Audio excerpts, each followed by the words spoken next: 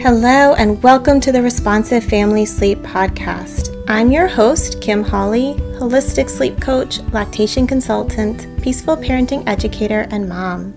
If you've ever felt overwhelmed by all the conflicting sleep info, frustrated with sleep information that just plain felt wrong, or searched desperately for a truly gentle and responsive sleep approach, then you are in the right place. In each episode, we'll be answering your most pressing baby and toddler sleep questions, busting those sleep myths, and helping you understand truly developmental, biologically normal baby and toddler sleep, plus encouraging you to trust your intuition along the way. Let's get started. Hello and welcome back. Today we are talking about what to do when your little fights a nap. I think this has got to be one of the most frustrating things, or maybe it's fighting bedtime. I don't know. It's definitely a toss-up, but fighting naps is such a common struggle and such a frustrating struggle, especially when you know they're tired or you know they really need to get that nap in and it's not happening. Now, my oldest was a champion nap fighter. Oh my gosh. He really just could push through and not fall asleep for so many reasons, especially as a toddler. And so I promise you, I have been there. I have felt the frustration, dealt with the overtired, overhyper, wired, cranky kiddo who didn't nap when they were supposed to.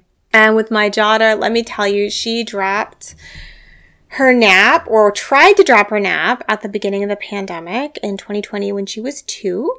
And she definitely still needed to nap. And she was really struggling with her brother being home and all the changes. And that nap went haywire and it was all over the place. And so that was her big period of nap fighting when she still needed it. Overall, she was an easier napper, an easier sleeper. But naps, they're rough. And so I think it's really important to acknowledge that most babies will fight naps at some point.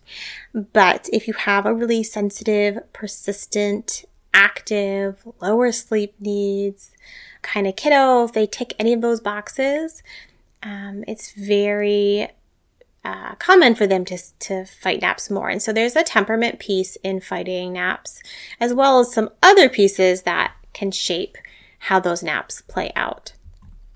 Now, when we figure out their formula for the smoothest naps we can get for them at that period, things often go a lot better. And that means we have the timings right, we have the transitions right, the routines right, the environments right for them, and can minimize some of the things that lead to them fighting naps so much. But I think it's also really an important kind of reality check that not all kiddos are going to have this really smooth settling down process for sleep. And that's a temperament thing in many ways. And so sometimes it's not going to look exactly like we'd want, but a lot of times we really can take a bunch of that struggle out of the nap process and having it so it's not consuming our days and causing, the amount of stress that it can when your little is regularly fighting sleep. Oh my gosh, it's so stressful. So let's go through some of the big reasons why your baby or your toddler might be fighting naps. So first is around tiredness, and the timing piece of it all. If your baby or your toddler has not built up enough sleep pressure, they're not going to be ready to sleep. They're not going to be tired, and they're not going to be ready for sleep. And so this can be about how long they've been awake. This can be about the timing, compared to other naps. This can be sometimes even the first nap of the day was super, super long. And so they've slept too much of their daytime sleep and they're just not tired enough for that second nap, even though they've been awake for a while. And so there's a big timings piece here around, your little needs to be tired in order to be ready to nap. And, sometimes when they've been awake a super long time and they're tired, but their body is already sending them signals to kind of push through, and they're getting a big second wind, and it's really hard to calm down during a second wind, right?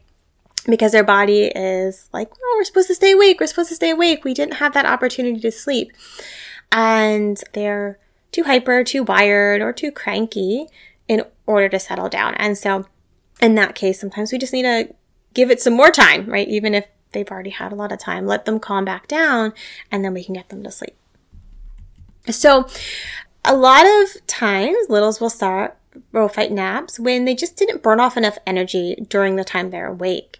And so this is especially true for our highly active kiddos that need a lot of stimulation and a lot of activity in order to be tired enough for sleep, to really be ready to settle down for sleep. So it's not just about how long they've been awake, but the amount of activity and stimulation they've had during that awake period. Many littles need a transition, right? They can't go from super active play and then to sleep, right? That abrupt transition can be hard for some littles. And so a pre-nap routine, maybe some calmer play ahead of the nap can really help bring their energy down more slowly and have them headed into nap time in a better place. Sometimes their sleep environment is just really distracting, right? If we're trying to get a nap in, out and about, in a restaurant, at a park, around a play date, older siblings, some kids can do that really, really well. And some littles can do that in some phases really well, but not other phases. And so some kiddos just need a calmer, less stimulating environment in order to settle down for sleep. And, that might just be who they are. Another big reason, and oh my gosh, this was so my oldest, is fear of missing out, right? FOMO. They have FOMO. They know other exciting things are happening, and they just will fight sleep to stay engaged and stay aware and stay knowing what's happening. This is my oldest, like I said, all the time. This is my youngest at the beginning of the pandemic. Oh my gosh, she needed to know what her brother was up to, and knowing that he was home and in the house, she just could not settle down for a nap. And that's a hard one to deal with because there's only so much we can do, and we can pretend, oh, it's boring around here, nothing's happening. You can be like, oh, mommy and daddy, or, your parents are going to take a nap and no, nothing happens while you nap. But, it can be really hard for some littles to disconnect and let go of that engagement in the world and what's happening around them. Some kids sleep better at daycare because when everyone's going down for nap at the same time, because there isn't that fear of missing out. It's like that, not peer pressure, but, everyone's going down, everyone's doing it, and they're able to sleep better when they're in that kind of environment. Of course, we can, have a whole conversation about the flip side of not napping well at daycare or in childcare settings, but I do find sometimes that everyone's going to sleep at the same time, particularly for toddlers, right, can help with some of that fear of missing out. So your little's fighting a nap for whatever reason. Doesn't matter. I mean, it does in the sense that you want to look for patterns, but it doesn't matter in the sense that in the moment, what do? You try for a nap, maybe for about 15 minutes. And if it is clearly not happening, take a break. Go do something else. Play quietly, read a book, take the pressure off. Just don't try to get a baby down for a nap forever and ever and ever. It's so frustrating. It's frustrating for them. It's frustrating for you. And for whatever reason in the moment that they're not napping, accept it. It could be that they're not tired. It could be they're having trouble down-regulating. It could be whatever. Just take a break, do something else, and try again. And that just takes so much of the frustration out of it. Yes, it does mean the timing might be off. It does mean that maybe you try for the nap, a couple times, but almost always that's better than trying for a nap for a really, really long time. Because if they're not ready, let's burn some energy off. Let's connect. Let's do something that's not going to get us as the parent super worked up and frustrated. Because if we get worked up and frustrated, kiddo is going to get more worked up and frustrated. And if we're talking about babies or I guess even toddlers, right? You can always pop them in a carrier, like baby wear them, or in a stroller and go for a walk. And if you have a little that does sleep well out and about, just wait for them to conk out, wait for them to go to sleep. So that's another option as well that doesn't necessarily work for all kiddos, but can work for some.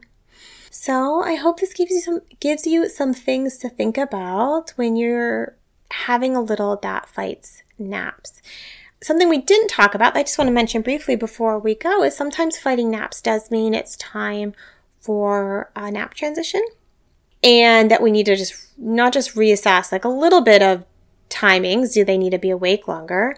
But really think about, do they still need this nap? Are we going to have days where we're going to drop the nap and be at a fewer naps or no nap? And so navigating that process is really a whole nother conversation, right? But I think it's another thing to think about, and to remember that every time your little is fighting naps, that does not necessarily mean that they are ready to drop a nap.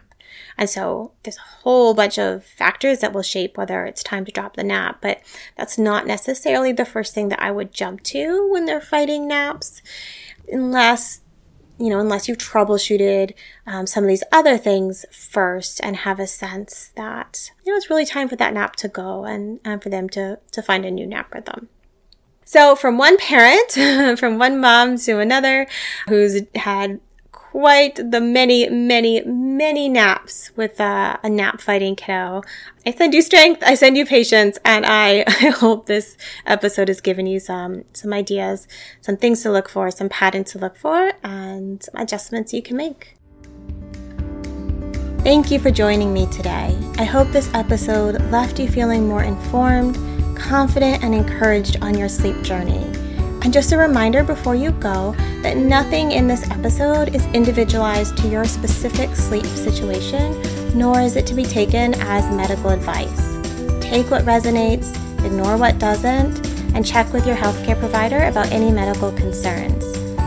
Take a moment to subscribe to this podcast so that you'll never miss an episode. And take a moment to rate, review, or share an episode you love on social media. All of that helps parents just like you find me, this podcast, and this gentle and responsive sleep information. I'll see you next time.